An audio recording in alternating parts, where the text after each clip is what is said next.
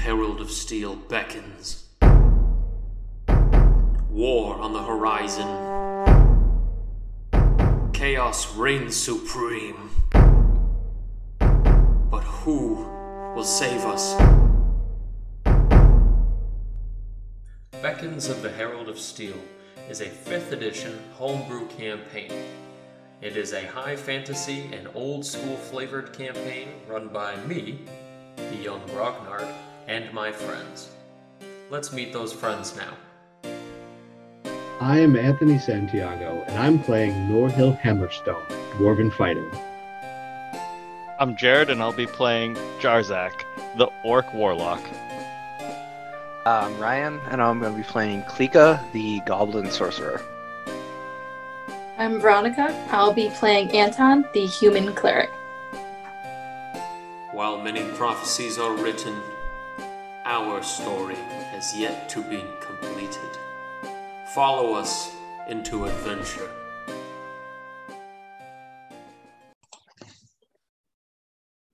Welcome back to the podcast. It is I, Grognard the Young Grognard, coming to you live with another episode of the Beckons of the Herald of Steel campaign with the adventure, the kings, and the newest quest, now that Ascabellum has finally been hurdled and we have finally crossed that gap. We enter now the second half of the adventure, Gorgareth, which I'm sure I'm never going to get tired of saying Gorgareth 100 times as we do. Anyway, so in the last episode of the show, our companions defeated the strange aboleth monster that appeared to have been plaguing the brains of many deep within Iristetting, beneath the temple here in the Holy Grotto. Our companions have saved Ira, it would seem. Anton, with the power of his holy magics, managed to put his hand on the freezy ice cube, and ice cube disappeared. Ira popped out and was like, hooray. Ira floated up and was like, shit. Devils. And then that's where we ended it. We also ended it at level 8, so that's pretty cool. So who got cool stuff for level 8? Who did an ability score increase? Anton did. Klika did. Did you put points into charisma like I expected you to? No, God, what? No, that'd be too predictable. So which one did you put it into? I got my constitution to 20, so now I have 8s and everything and 2 20s.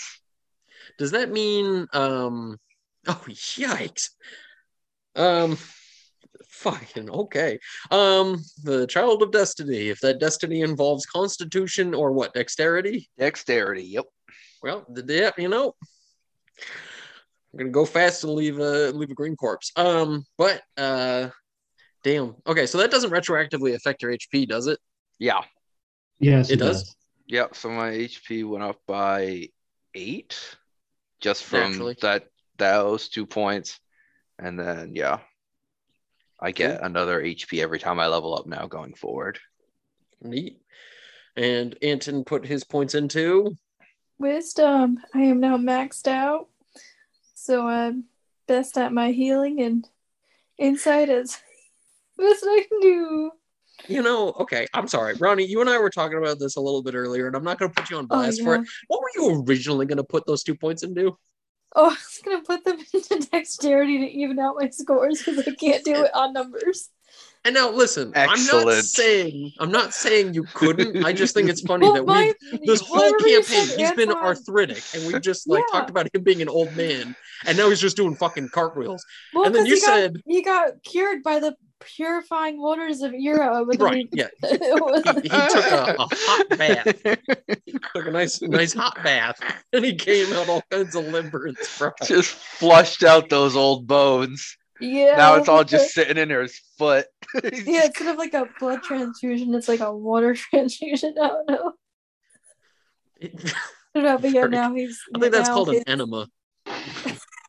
Did Anton get an enema in the Holy Grotto? Pretty sure Anthony just did a spit take, so.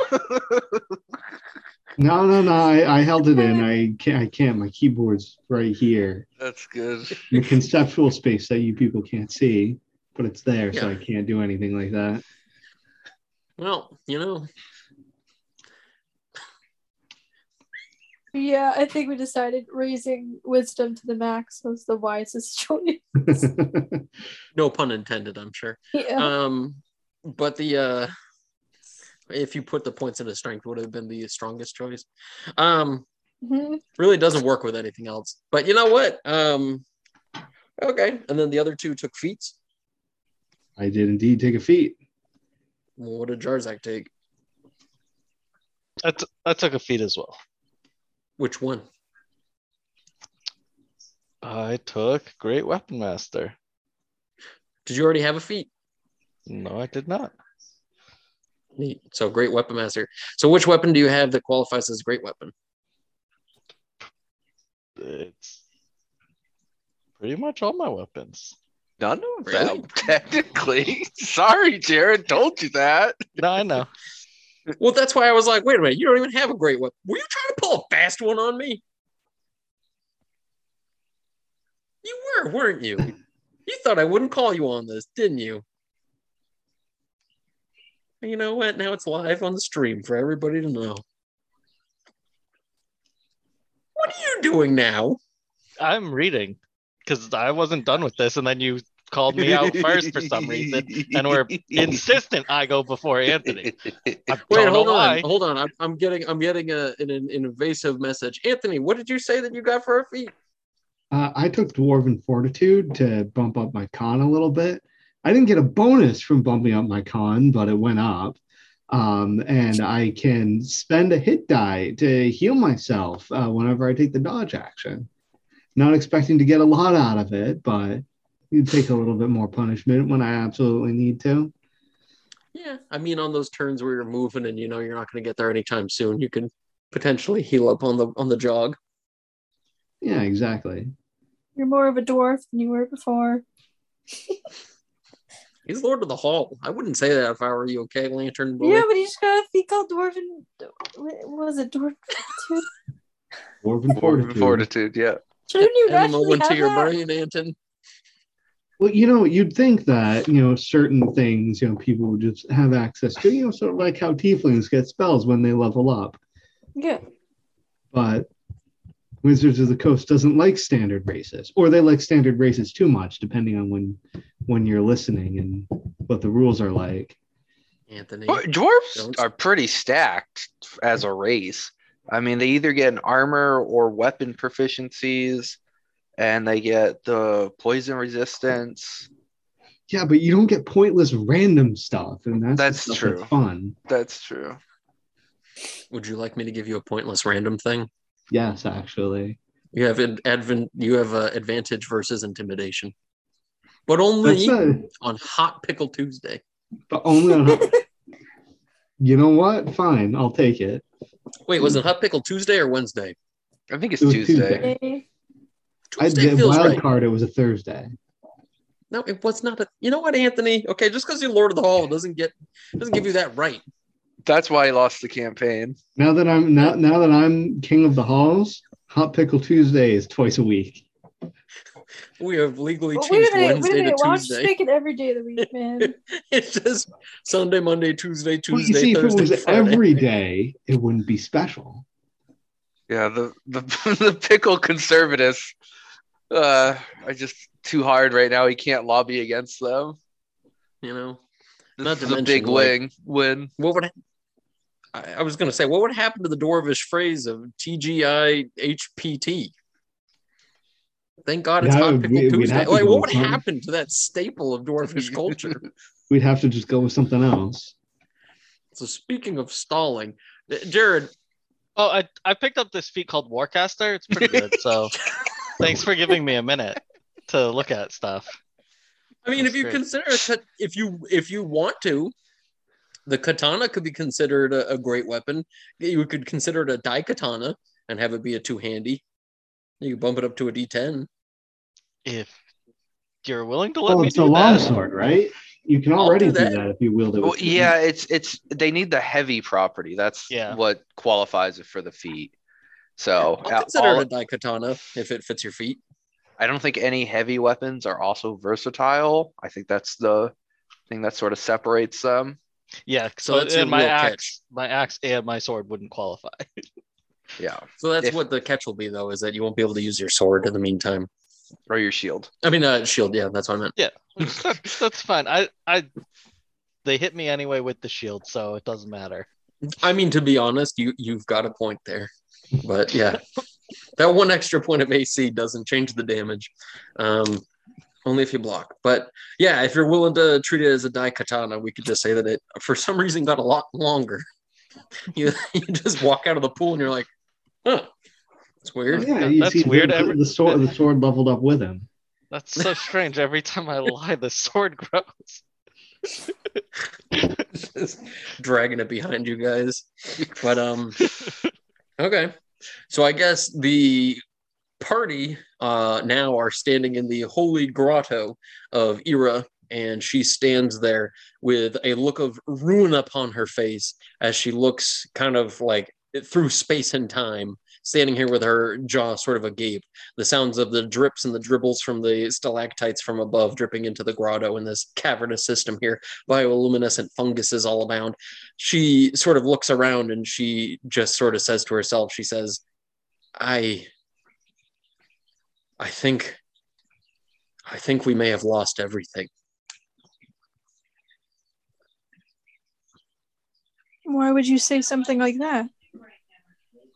And she says, I did my best to hold the portal.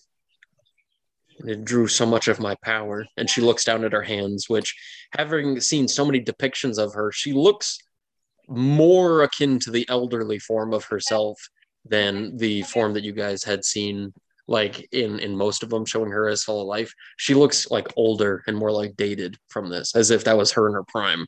And she looks down at her hands and she says, I fear for my future and for what I've done and the cost. But I would have done it all over again to protect my people. And she looks up at each one of you guys and she pulls a bit of a wry smile to her face. And I hope you guys feel a little bit gobsmacked by the fact that, like, there's just a deity just standing here in front of you guys, just hanging out. Well, I guess Cleek is laying down, but like standing in front of most of you guys, and she's just there. And you guys feel like a sense of radiance emanating from her form alone. Granted, it's kind of faint, but like you can feel that like this is a powerful being standing before you. And to see her with such like humanized characteristics and such humanized like personality, it's just very strange to think that she's not behaving in a way that's more deific and like fantastic. She just genuinely looks kind of like anybody else and is reacting in a very like wounded and reasonable way. You know what I mean? Like she's not just like, hark the day, onward. She's just like, oh fuck, my dry cleaning. But yeah, I mean, So Klika's technically met what, 3 gods now between the Herald of Steel, Valakath. Gomoro. Oh yeah, Valakath, and now so 4. So they really just run the gambit. You guys are getting into with all the cool peeps. They're all about their own things. What happened? Why were you trapped under here? And she looks to you with a sort of a wry smile and kind of tilts her head a little bit, and she kneels and like looks down at you as you are apparently laying on the ground, shifted the shield aside to speak, and she says, I think that it would be best to explain what I need to. She says, I felt a presence and I felt something trying to invade these lands. I did what I could to protect my people, and I used all the power I had to prevent that portal from opening. And I'm afraid of whatever happened to the lands around. And she kind of like closes her eyes and tries to like sort of, I don't know, come into more of a tuned sort of state. And she sort of shakes herself out of it and she says, I can feel the lands around me yearning and in pain. And she looks to each of you guys again, at this point looking literally up to Jarzak and Anton, and says, I think Norhill's probably at eye level at this point. But and she says, "Is it the case? Do the lands do they yearn for waters?" Yes, they do. My lady. What? What did you guys say? I think she said yes. Sorry. Go ahead, Ronnie. I was like, you're both speaking at the same time, but uttering one single syllable. So it's just, yeah. Anson said yes. Oh, very Norhill good. said, And, they do, my lady. oh, Norhill's got a one up you. Uh-oh, Anton. About to lose holy favor. But with that, she just kind of looks down to the ground again and she says, I did what I could, and it's just been so long. It was already towards the end of my time when well, and she stands back up again. And you can see that even though she was kneeling in like, the wet, rocky spot here that you guys are all standing on, she doesn't have a drip of water, getting her clothing wet at all. Her beautiful dress that she's wearing, which flows like water. But she just sort of looks to each of you again and says, I'm afraid I used much of the power I had left to block off that portal, and I went into something of a lost state, trying to hold it for so long with such focus. And if it wasn't for you to come in and help me, to free me from my captive state, I probably would have stayed in there until the stars left and I was no more. Which, if anybody's got a religion check, you can go ahead and do that. Or an arcana check. I'll take that too. Hell, even a nature check. Why don't we go for that as well? Or a history. Fuck it. I don't care. I got a 19 on religion. History is something I can do. I got a 19 on history. Hey. You got a 7 on her arcana, but she could have rolled anything but nature. I got a 6 on nature, and I could have rolled just nature. Well, I mean, if Klinko wanted to roll for something else, that'd be fine too. It's not going to make a big difference, but unless these two are going to explain it to you. I got a nat 20 on history. Fucking okay. So with that, the three of you minus Jarzak, which I guess this is just lost upon Jarzak, but I guess Norhill, this probably hits you a little bit closer to home in a sense because her mentioning the stars fading harkens back to the mythos of this campaign setting, the idea that the stars themselves are fractions, like small bits and pieces of the original powerful deities that sort of created the universe, and they're like exploded remains, sort of the embers that have shot off from the fire have shot off into space as the stars, and as these stars kind of wind together into constellations, different deities come to power. But as the stars shift and align over time in space, which is a lot more frequent than you'd think, gods kind of fall out of power. So as the gods sort of rise in power, they have much more of a presence and, show up in the plane of the immortals there and can make contact, And that's the reason why this is so important to somebody like Norhill is Moradin is a good example of a god that has fallen out of favor, and his power is still there. It's just Moradin's not. So the idea of revering him as a god is more in a sense of like the idea of him and the faint presence that still exists all around, whereas Ira's like literally standing here in front of you.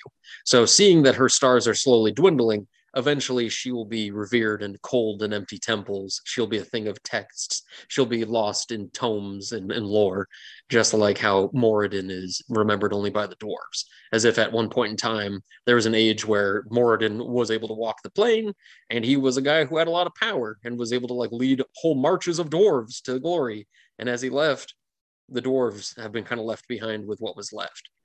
And Klika and Anton obviously know this as well, but Jarzak has no idea what the hell she's talking about.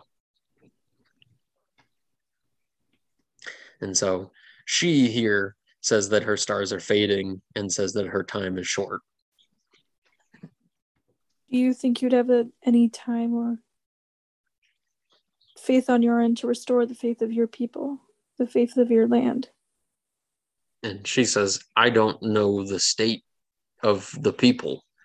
And she looks at the floating dead corpse in the water, that fish monster man, and she sort of gets kind of pulled back to reality for a hot second, and she says, is this a common sight? I wouldn't say so, no.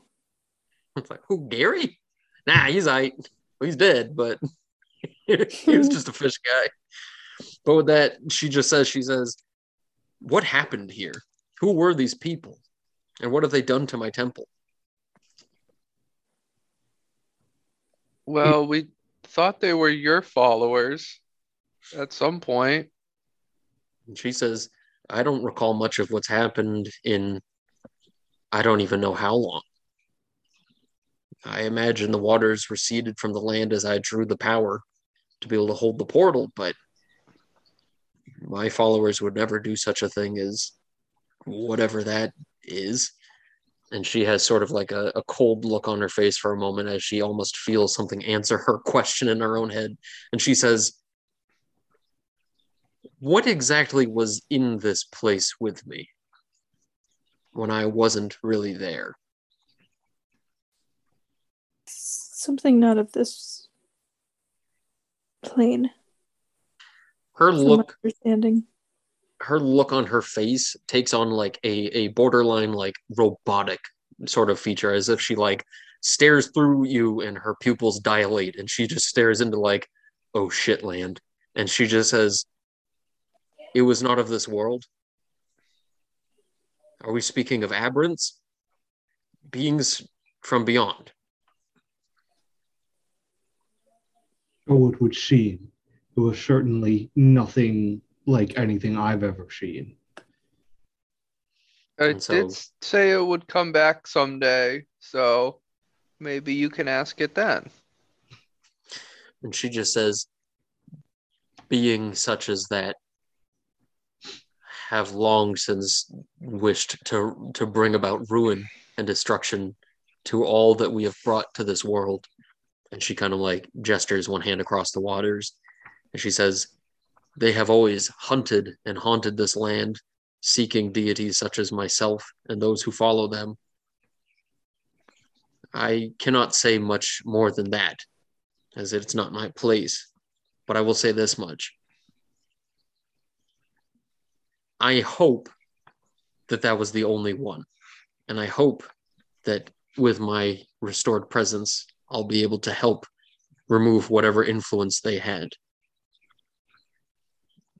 And so I imagine the party probably goes on to explain the strange priest, all that business with all the followers and all that, religious-y talk they were talking about. She openly says that none of that stuff makes sense. None of it's her teachings. And she preaches sharing water with everyone and everybody's right to life. And nothing about weaponizing her weapon, her spells or anything like that. And having heard about the cone of coldness and all that kind of spooky attack stuff, it was a perversion of her magics. And again, that's not really what she's about. So with that, she says that she'd like to go to the surface and hopefully speak to the people of the steading. That'd be best. I think you'll find so- a good number of listening ears. And so with that, she sort of gestures a hand across all of you, sort of akin to Anton's blessings. And with that, everybody gains a swim speed and water walking, as well as water breathing for the time that you're within the temple here.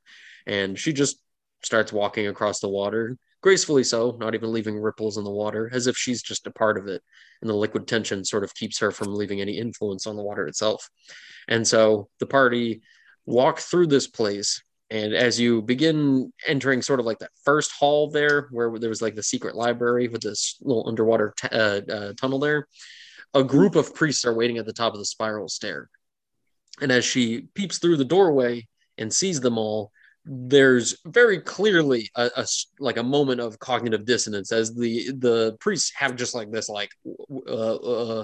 as they're like, quick, kill the interlopers. But then they're just being led by the live presence of their goddess. And they're like, uh, and Ira just holds a hand up and she says, all will be made right. You will all be cleansed of all you have done wrong, and I will protect you. She says, an Ira, oh, that's funny. An age, there you go, an age of salvation is at hand. There we go. There you go. And so she says, I will help all of you, but you must let me and my friends go. And they all sort of just look dumbstruck at one another and step aside. And all of them have jaws nearly to the floor as she walks by gracefully. So, leading you guys through the tunnel, and you guys recognize your clothing doesn't get wet going through here at any point. You feel relatively weightless going through. And as you guys leave the temple, walking out the main gate there, an entire entourage of guards wait. And with a very similar expression, they all just kind of stand there dumbstruck as she walks out. People begin to immediately fall to their knees and lower their heads to the ground into the dust and the sands and start like bowing to her. And she stops and just raises a hand and says, rise. This is not a time for you to worship me, but this is a time for understanding. And she goes on to say she has returned and she has been saved from the imprisonment of those who would abuse her name and her powers, and says that you guys are pretty legit, pretty cool cats, and saved the day and the religion. And so naturally, people look to you with a strange sense of like, the fuck's going on here, you know? But as she walks right by everybody who could possibly question her and walks into the main temple here, the watery hall, she begins to just kind of stand amongst the waters in front of her own statue. And you can see the waters in here begin to vibrantly glow. And people come from all over the town and flood this place till it's shoulder to shoulder with absolutely no social distancing. And you guys standing amongst Ira, she addresses her crowd and begins to hum and then let off like sort of like a hymnal sort of like Gregorian chant style sound. And as she sort of lets out this like whale call ish kind of like singing, you can hear it resonating in the pools of water all around you. And the entire room begins to hum with it as everybody begins to hum along in unison. And at one point, it feels like you guys with vibrations in your head and the vibrations of everybody around you, it's almost as if you're in some sort of an aquatic current all its own and being pulled in like sonically into this own wavy sort of like meditative state. At this point, everybody's health is fully returned, max HP. And she sort of relaxes the singing and everybody comes to like a pause and looks left and right in one another. And you can tell tons of people here are looking around with like fresh eyes, as if perhaps it is the case they themselves were charmed by the aboleth below. They were in some sort of a held state, some trance, and it's as if they're just like waking up for the first time in months, maybe years. And so the place just starts to open up with jubilance and dalliance, and people are just chanting and hooting and hollering and screaming. And as Ira walks through this crowd of people who dare not touch her, yet still scream their joy towards her, she walks out onto the front steps and she pauses for a second and says, it smells of rain past. When was the last rain in this place? Not that long ago. Earlier today. And we met a woman named Chazelle who said she was called here by a presence, and her last act was to bring rain for the people here, and that allowed us to meet you. And so with that, she closes her eyes tightly, and you see one single crystal clear diamond-like teardrop roll off her face as she says, I knew Chazelle since she was just a child. She was one of the last priestesses I had spoke to before I left and went into the grotto. She would have followed me to the end, and I guess she did. I was calling to anybody who would answer such a call, and somehow I feel like I still feel her presence. Something about the moisture in the sands and the attempt of bringing life back to the sand here. Let us rejoice in her name, for she has done well, and she died valiantly, I'm sure. And with that, she lifts her arms up, and you can see the grounds start to like remove the moisture in like little puffs of like fog, and they lift up to the sky and multiply exponentially into big, tufty gray clouds, and a torrential downpour starts to fall out of it. And during like a wicked hard rainstorm where the water bounces up super hard from the ground and you can see like the splash kind of bouncing up, you could swear that as Ira holds her hands up and just walks farther out into the storm and just kind of stands there amongst the rain, that the splashes around her, you can almost see something of like a spectral form of a woman across from her. And Ira just sort of stands there with her arms wide and then closes them around nothingness. And that spectral form within the rain disappears. And Ira turns back around to all of you and faces you guys and has a huge smile arc across her face as she says in a hooting voice, "Rejoice, children, let us all rejoice." And the people come barreling past you guys in droves, Black Friday style, out into the streets and start dancing around in the rain. This rain is very similar to Chazelle's, but just deific. Like this is monsoon rain, but people aren't bothered by it. It's warm, it's refreshing, and it's a joyous occasion. So with that, I guess you guys are free to stay here the night and have a hero's banquet, since this place already had some relative farming to begin with. I mean, there's food, there's wine, there's meats to be had, and the place is just all about you guys tonight. So I don't know if you would like to improv what you guys would like to do for an evening of, I guess, celebration in your honor. But why don't we go ahead and we'll improv what it's like to have a night here celebrating in your honor. I know Klika would probably want to send some kind of message or notification over to Kalamazoo and our good friend Kick the Click to let them know that we're safe and that it's safe for them to come into town if they want to. Maybe at least let them know we're safe. Well, judging by the fact they've been sitting in the mountain and saw 2 rainstorms happen in the same day only over the city, it's got to be kind of foreboding, right? They're like, is that a good storm? Like, maybe. Yeah, they'll lend you horses to go hurry out over to the mountainside and call them in, and you guys can go get them in about 6 hours of travel. But yeah, I do want to pull Anton aside at some point. Just be, Anton, do you think that when you die, the sun's gonna come down and give you a hug like that? I am no person of powerful importance, Klika. But didn't you? I don't expect that sort of ceremonious departure. Well, aren't you the light bringer? So that's pretty important. Well, I think the only thing that would happen is hopefully the lantern is safe. I'm simply the bearer of the lantern, the symbol of light. Just have to make sure it's passed down. Well, to someone who can be entrusted with it. If the sun does come down, Cleek is gonna lick it. So it may burn your tongue. Cleek wants to know what the sun tastes like. Just scorching, right? It just tastes like Sunny D. Very good. Get my whole daily value of vitamin C right then and there. You get too much. Get calcium deficiency because of it. Bones turn to dust. It's a horrific fate. Happened in 3 rounds. Oh, Norhill got it on film.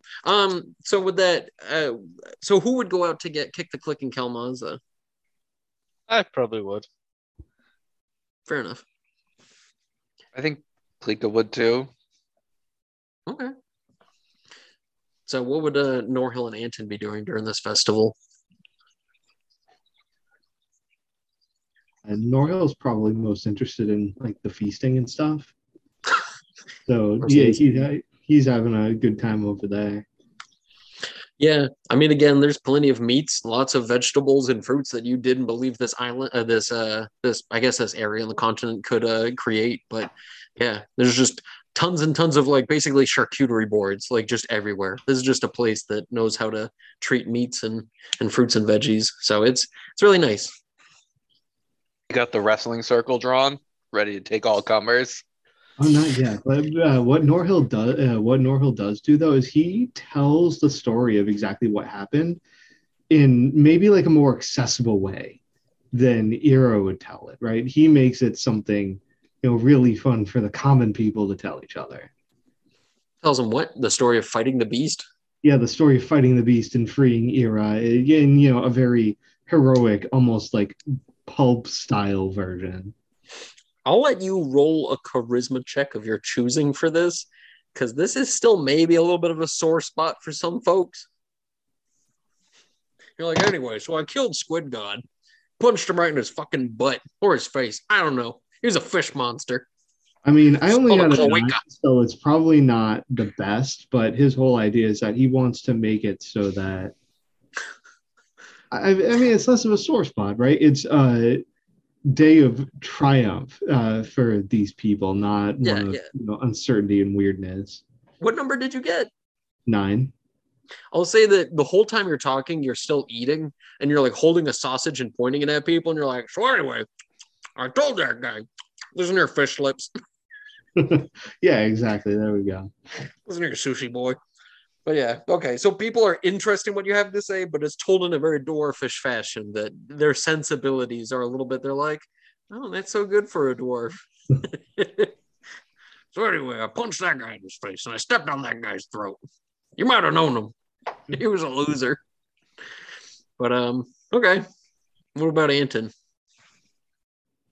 Dad's more a little bit down to business. He kind of wants to keep her up to date with what they experienced when they first arrived with the King of Ascabella, and then meeting with the Avians.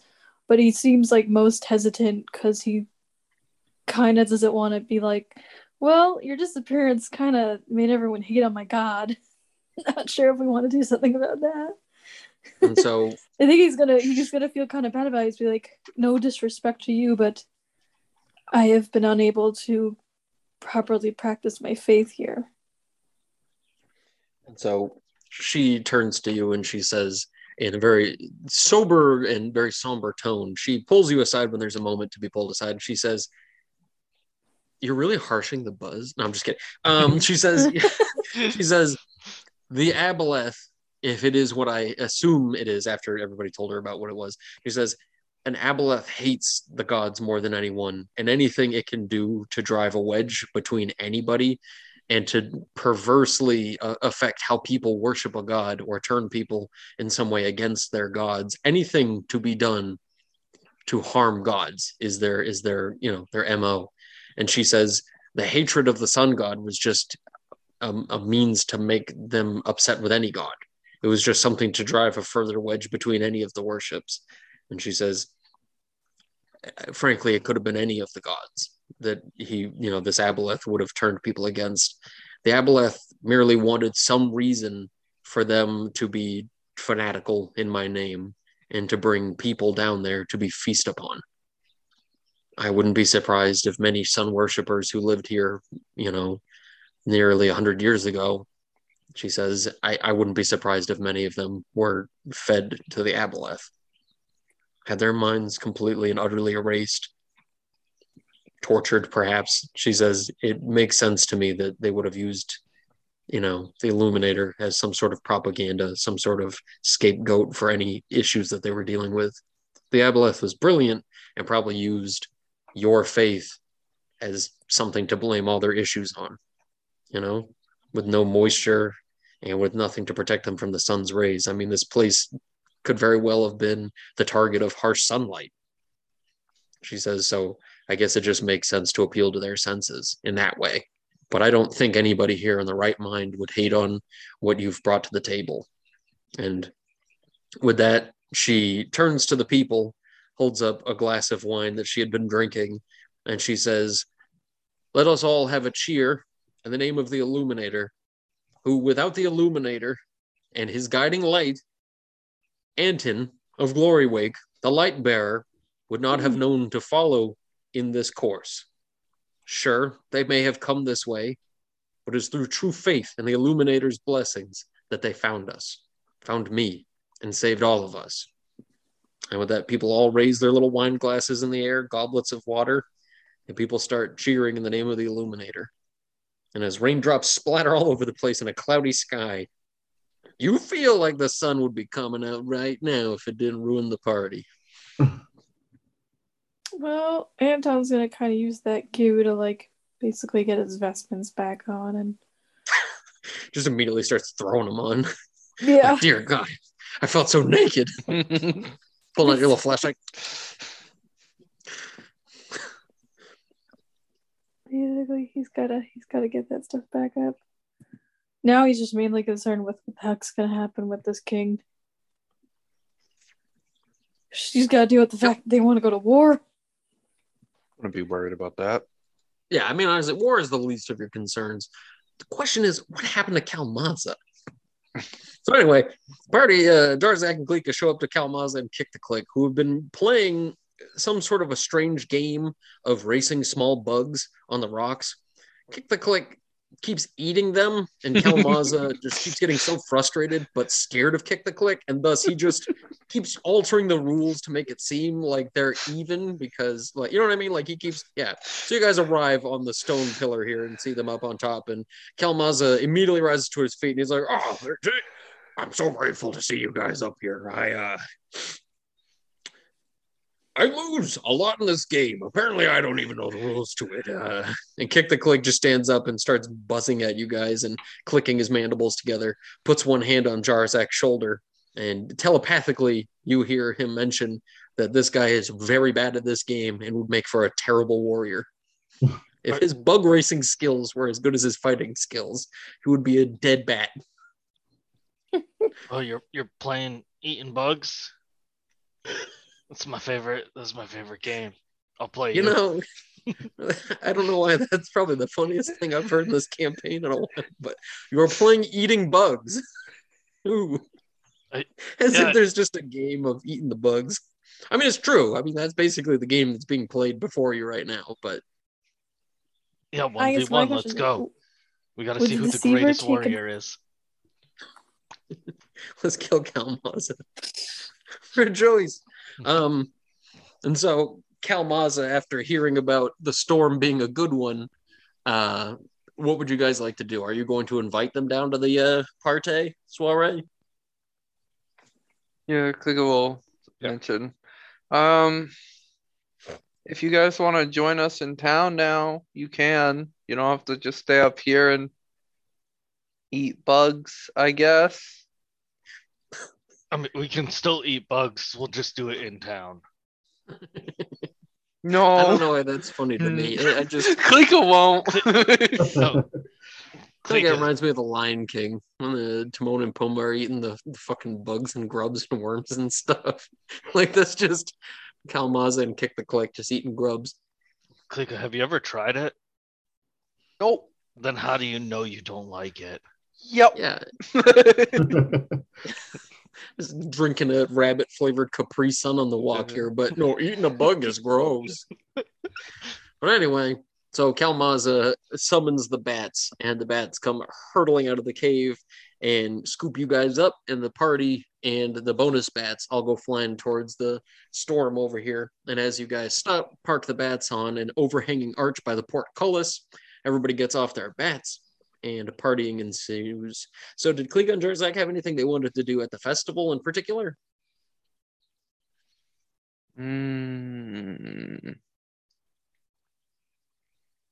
Klika wants to inquire about if they did anything with Chazelle's body or not. I guess The head of the guard is just like, yeah, like, like, no, I don't know what happened. There's just a head on a pike, like, ugh. But no, with that, they mentioned that the Chazelle's body just basically had a sheet thrown over it for now until they found something to do with her in the morning. Okay, just wanted to make very sure. Upsetting. She'll likely get a proper burial now, so that's fine. But yeah, Klika was a bit worried that she had been like strung and quartered or something to make an example, but that's good. No, that's the other person. Anyway, but with Klika will just enjoy lots of good food and drink. Fair enough. I mean, the people would suggest sending her body out to sea as a proper way of handling, that, or putting her in a river and having her flow out to the sea. But yeah, rivers are a little hard to come by out here now. But what about Jarzak? Is he doing anything funky fresh? Yeah, Jarzak's definitely gonna try and find some children. Do I find them? Always good. Always a good line of inquiry. A good start. Ew. And I teach him how to have a mud fight. I make sure to make a lot of eye contact over at Klika every now and then. See? Never getting rid of these stains. Just aiming Ira's hand at them, just like fire hose style, just like, no. I also like the idea of Jarzak just lobbing like a handful mud pie at one kid and just whacking him in the face as hard as he fucking can. He just gets leveled to the ground and the people all stop and just look at him. Even just straight in the chest and just knocks all the wind out of the kid. And he's just standing there, just like stuck in a position, just like trying to make his lungs work again. He's like, yeah, this is fun, right? I got you. You're out. You guys suck at this game. He's like, I'm 4. It's good to know that Jarzak's not strong enough to actually do that. Not yet. So anyway, as the festival comes to an end, the storm doesn't cease at all. And night comes and you guys are all given places of honor to sleep in some of the more regal chambers and some of the noble houses, deeming it an honor to have you guys in their homes. And sleep comes easily, rest comes great. And as the morning comes, a fresh, dewy ground around you guys seems to show the sign that the rain has stopped and the grounds are well saturated with water. And it does seem like it's probably going to benefit the lands pretty well from this magical healing waters here. And Ira in the street with a following of priests following her around everywhere seems to be giving a bit of a sermon inside of the watery chamber at the temple there before coming back to where you guys are and meeting you in the village square or the town square here. And she turns to Anton, who had made many mentions in the previous night being a total wet blanket, and says, we should probably speak with the king of Azkaban. Who is the current king of this place? All right, let's check our notes. King Throne Ashkabellum, my lady. Dang, brownie points. And so with that, she gives a nod and she says, I do not know this king, and from what I've gathered, I've been locked away in my icy prism for about a century. So many things have changed. Is he a good king? He is not without hope. Not enough beard. Too tall. His never seen him have a lot of free time. And so with that, she gives a nod and she says, the kings of Azkaban have certainly gotten better over the centuries, and they've learned a thing or two about being humble, kind, and a bit more charitable. And so she says, before we go, however, I'd like to stop by as many townships and settlements as I can to try to tell the audience that I have returned and to give them a sense of hope. If we are to truly unite the place, as Anton has mentioned that they so want to do, they're going to need hope. And the least I can do while I still have my time and my powers here is to bring rainfall, fertilize the lands, and give some hope. And so she suggests that you guys go on a week-long tour around the coastline and stop by every fishing village and tell them that she has returned. She will be guiding, providing all water, all food, and following you guys will be a nice rainy storm, keeping the temperature down, as well as giving you guys a very comfortable travel. So, does anybody have any issues with such a thing? No. I think Okay. at maybe a couple days into the travel, when Klika's worked up her courage, she's gonna see if she can ask Ira if she can heal Kick the Click's leg. Well, with that, she says that she's willing to help out and provide miracles, sort of like that. But even when she goes to do so, she says that her powers are so reserved to her elemental force that she, as the stars are, separating, doesn't have the presence and force that she used to. And after having done the healing inside the temple, after having brought such a storm and having gone on this journey, if she heals Kick the Click in that way, one, she's going to feel terrible that she doesn't heal every single person. But two, she's going to feel less powerful and be drained, as she's going to be taking power outside of her typical domain to do so. You know what I'm saying? Yeah, Klika understands. And she says the best that she can do is offer a fertile ground with which all can have a better life, rather than improve the life of individuals with personal healings. Her goal is to do as the sea does, which is to help ecologically with larger, sweeping, grandiose schemes that affect everybody in small ways. But did anybody else have any improv-y things they were going to do on this travel?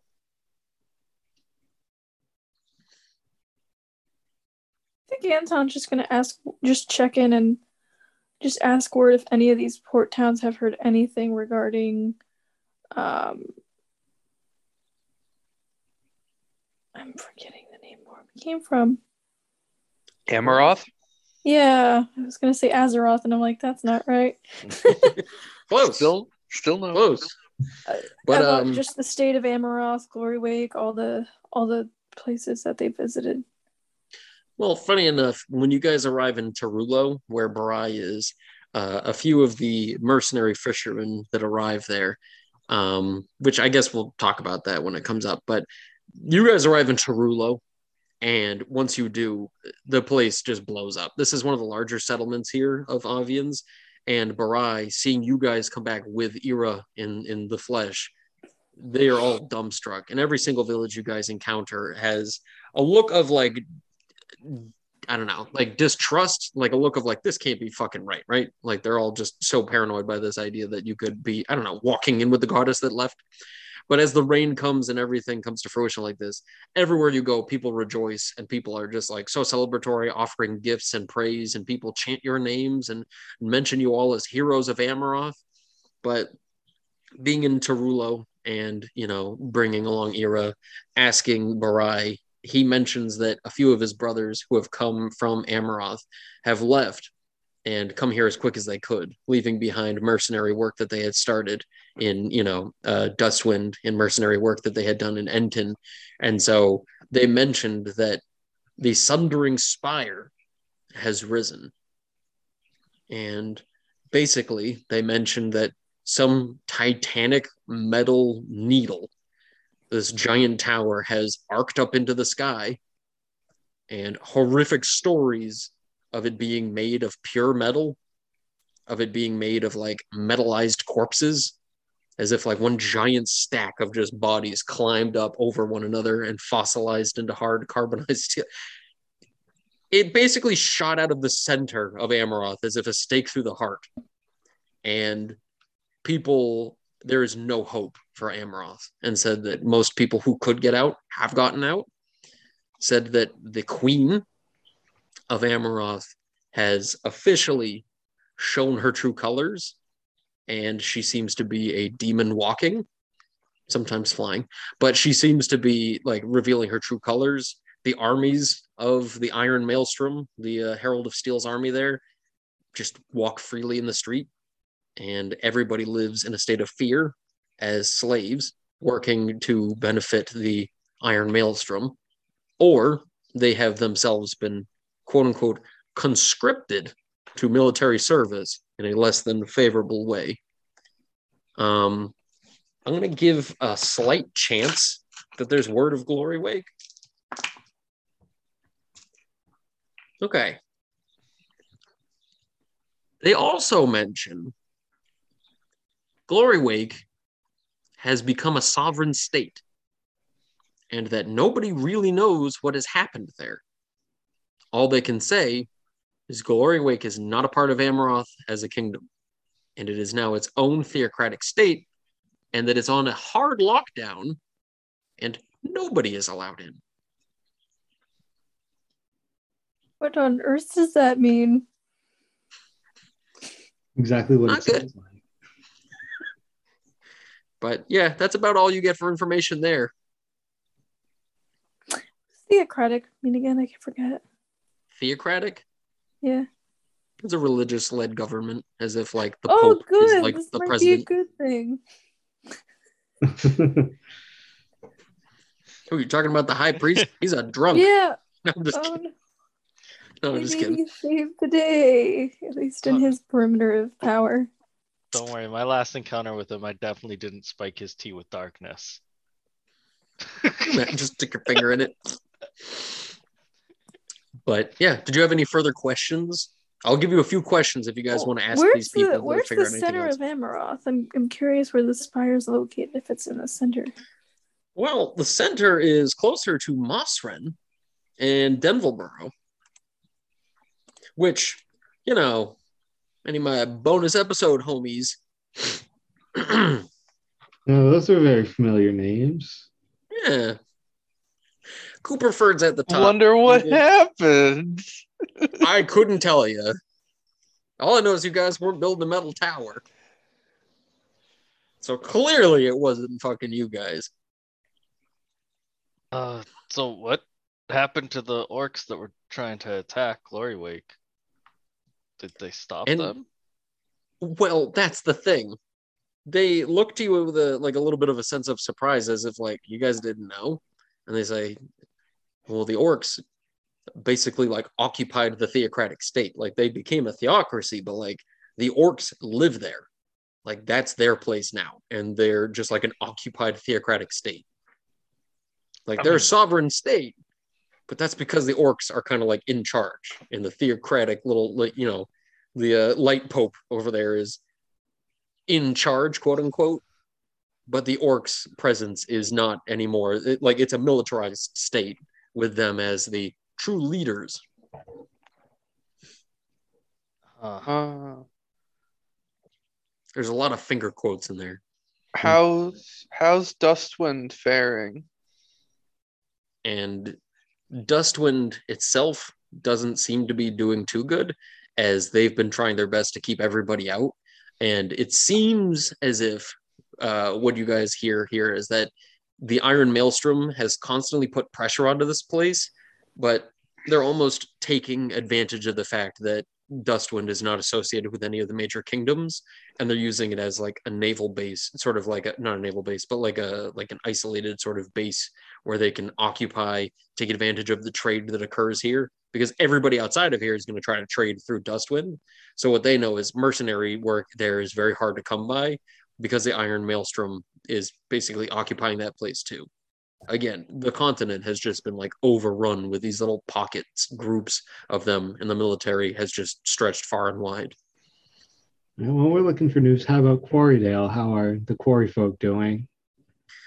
Quarry folk and the hills, the two halls there, they seem to be the safest place. But there's a lot of rumors that now that the halls are being sort of moved back into, now that the dwarves are moving back in and some gnomes are coming with them, moving back into the halls, there's word that kingdoms from the south, between the passes and to the far south, apparently there's word of diplomacy, but the antics aren't being really warmly received, as people from the Southlands seem to be treating the dwarves with a level of disrespect. And so the dwarves now are like stuck literally between a rock and a hard place as the Iron Maelstrom moves farther south to them, and the south keeps moving north, being like, well, cousin. Long time no see. We're from the third hall. Oh no. Oh no. Well, if it was the The halls Gully of Dwarfs. silver and steel, we're from the hall of aluminum. Aluminium, as they say over there. You know, bunch of weirdos. But what a weirdo. But yeah, I don't think I have the name written down. But what about that flying mage city? Is there any news on that? oh, the Aetherium. Yeah, I mean that's flying to the far north, but that's not really anything these guys know about. Okay, so it's still where it was before then, pretty much. Yeah, it should be still floating up above Thor, up in sort of giantish lands there to the far north. But that's not even Amaroth. That's actually farther away from Amaroth than you guys are. The updated map is pretty wild. But yeah. Do we have any further questions? Nothing that pertains directly to any interesting lore. Is Norhill able to learn anything about that shark tooth axe he picked up while we're traveling? Well, I guess if you're traveling and you make any use of it at any point or like try to get some sort of use out of it, if you are attuned to this weapon, you can throw it. And when you get some practice throws with it, because it seems weighted as if balanced for like proper throwing, but when you throw it, it seems to kind of like have a strange like, you know, when you're playing pool and you hit the top of the cue ball and it continues forward as you roll it, and you hit it in a way that like it wants to keep moving forward, or if you spin a ball and throw it, it'll like keep rolling forward. Yeah. The axe, when you throw it, has such a forward momentum that even when you clip trees, it keeps moving forward as if ricocheting and continuing like a shark, just sort of like streamlining forward.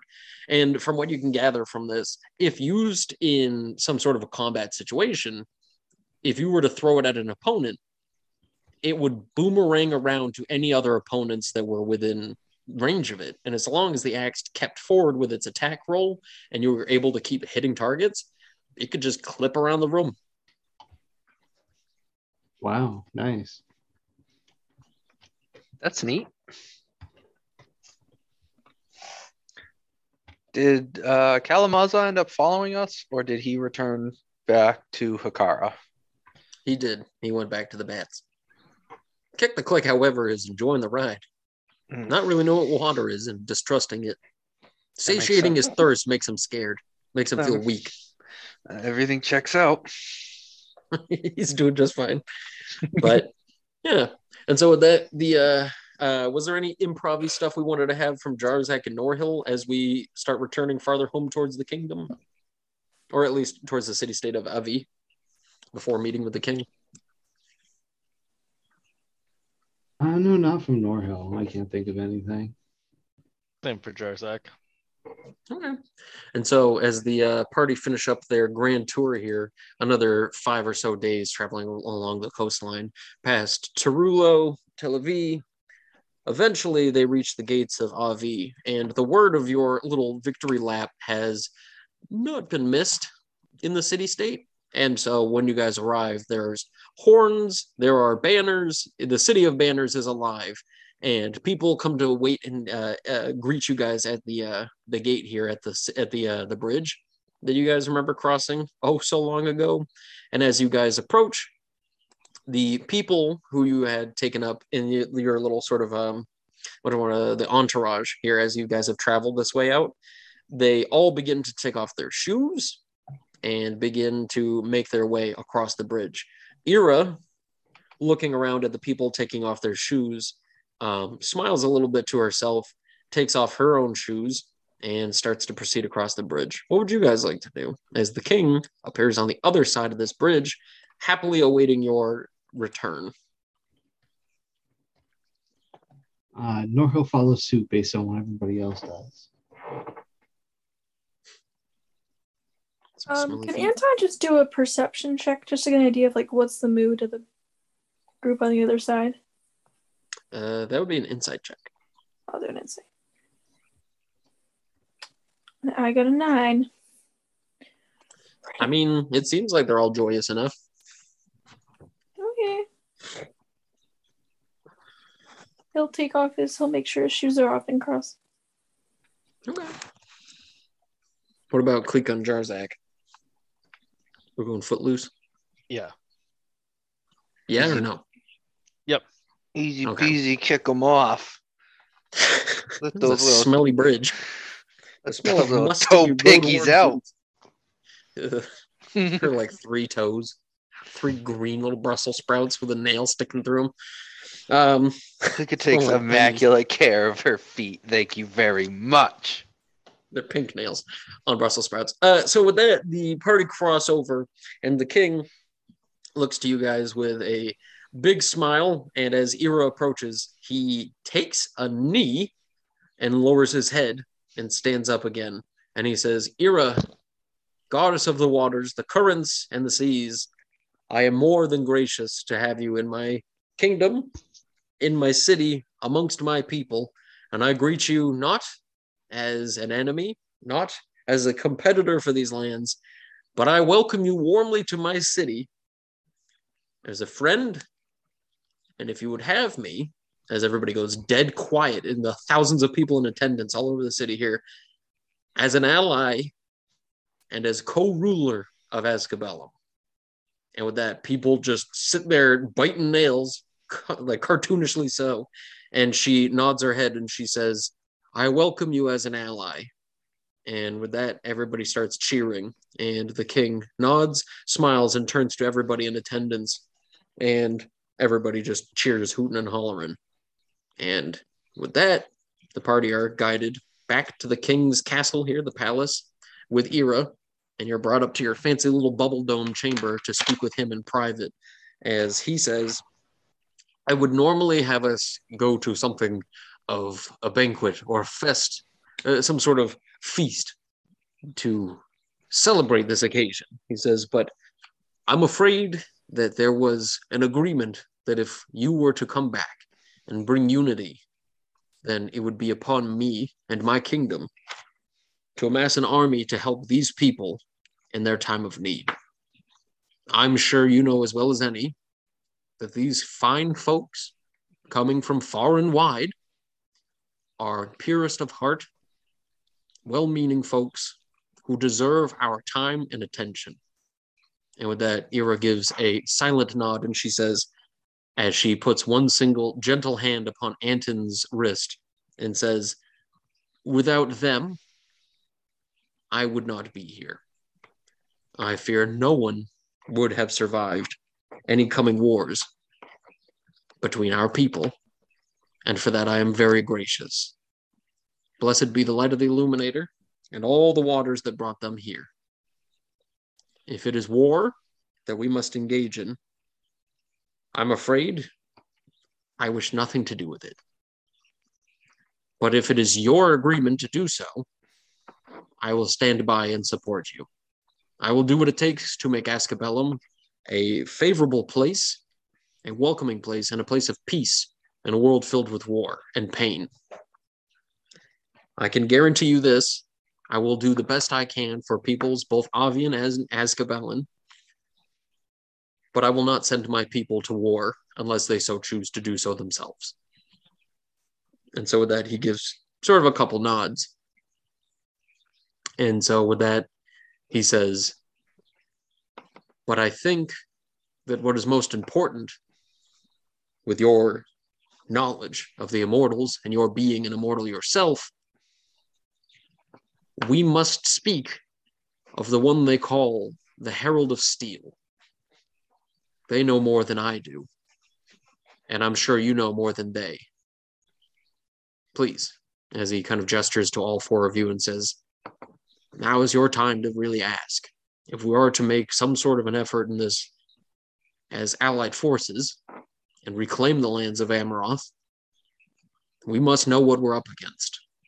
And so he just kind of gestures at you guys and then gestures at her as if like, go on. Lika raises her hand. Ira does not call on you. Klika just waits. Calls on Klika. We've heard that the Herald of Steel killed another immortal. Is that true? And if so, which immortal? And she just kind of looks puzzled at you. She says, I've heard this name, Herald of Steel, in our travels, but you claim that he is immortal? He came from the land of immortals. And so she just looks puzzled and tilts her head and she says, I don't believe this is the case. I know I've been gone for a long time, but the stars have not aligned to bring another one who heralds steel in such a way. The last one to do this was from an age long ago, and his name was Galtier. And Galtier was the last immortal of steel. He has long since passed. And he passed peacefully, worshipped by many, and sort of gestures over at Norhill and says, many dwarves worshipped him for his metallurgy and smithing. Gestures over to Jarzak and says, and some enjoyed his warcraft. But he passed peacefully and in honor, and he is amongst the stars now. Well, this Herald of Steel seems very different.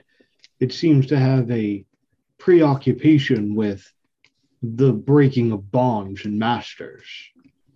And if it's not an immortal, I don't know what else it could be. It entered our world through a portal stabilized by immortal metal. Jarzak, show her the piece.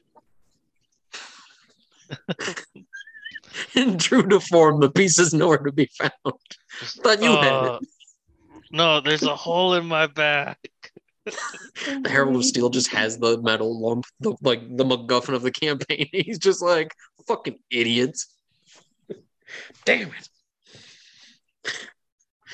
And with that, the quest is over. That was easy. Dang. Yeah, honestly, I just wish it was over sooner. But anyway. So she takes the hunk of metal, which miraculously was taken with you, and she holds it in her hand. And she sort of like holds it in a way that it could have very well been like a live viper or something, as she kind of looks it over delicately in her hands. And she says, this is definitely steel with some sort of magical properties, divine truly. But you say that there was a portal here? In the depths of Bolt's Crag Peak. And so she gives a couple of nods and she says, I don't know how one could have the power over steel in such a way without... I don't know. The best I can say is that somebody with immortal powers is doing something very evil and very awful here. And if this being is truly of immortal blood, to what capacity I do not understand, I mean, it is going to be very hard to do anything, especially if it is the case that new stars have aligned and he is just gaining power now. How powerful was this being? Have you confronted him? Have you seen his work? Yes, the creature is completely immune to mortal attacks, both mundane and magical. It is capable of raising constructs of steel and sending them to march as an army impenetrable. It seems to have some connection with the demonic as well. We know that at one point the Herald served the Deceiver and broke away from him.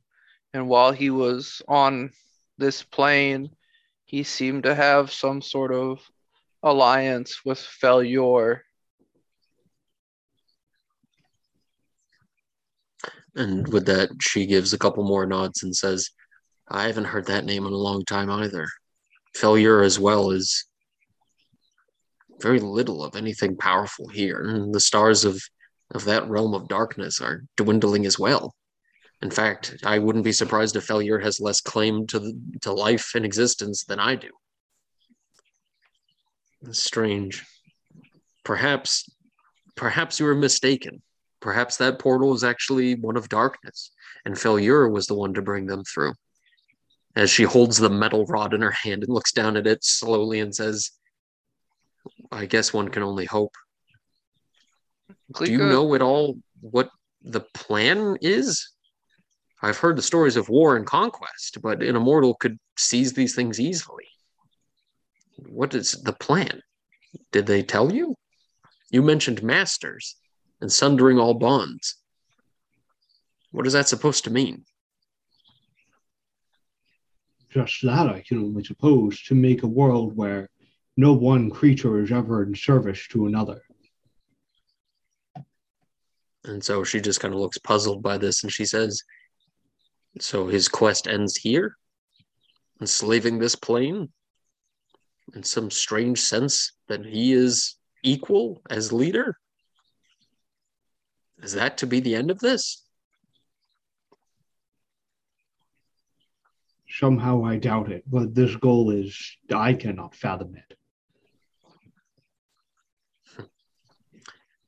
The best I can say is, if you would like to know more about this, you're probably going to have to go back to the Immortals. If he found a way to this plane, and he was able to come to this place through a portal from the Immortals, I didn't know that rhymed until now, then clearly they must have known of his presence as well.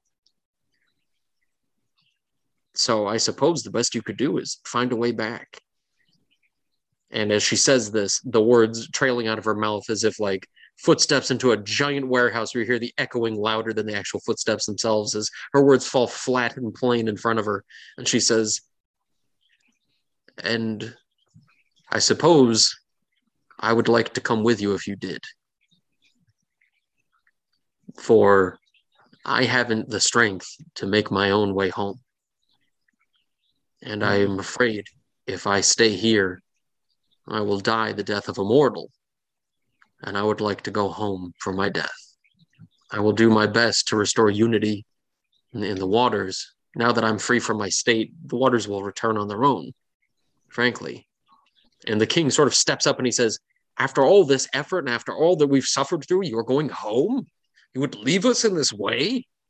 And he just stands there kind of like literally standing up at her and like looks so like betrayed by all of this. And so she just kind of like, sits back in her seat and she says, what would you have me do? Pay a price for something? Am I supposed to stay here and die? I protected this place with my life and my essence, and the stars are pulling me back home. If you would all have me, I would return home with you. I would go to the plane of immortals and I'll tell them of your good deeds. I'll vouch for you. I'll tell them everything they need to hear to trust you. But this is not my place. I came here because I sensed a disturbance.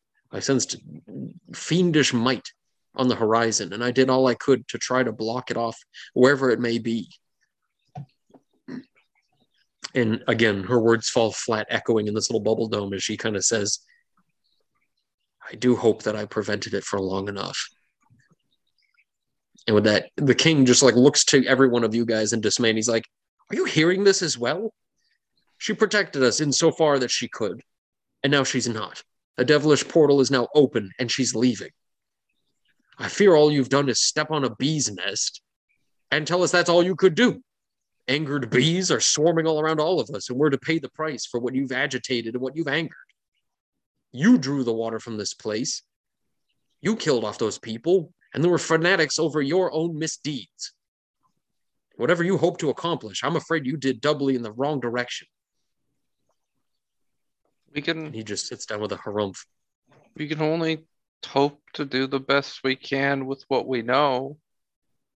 Even immortals are only operating on their own knowledge. They aren't omnipotent. They can't know everything that would be and could be. They can only take the best course of action that they believe is right. Ira gave us a century of protection, and that protection came at a cost, but I believe she did not do it out of malice. We can't hold her accountable for something that happened in her absence.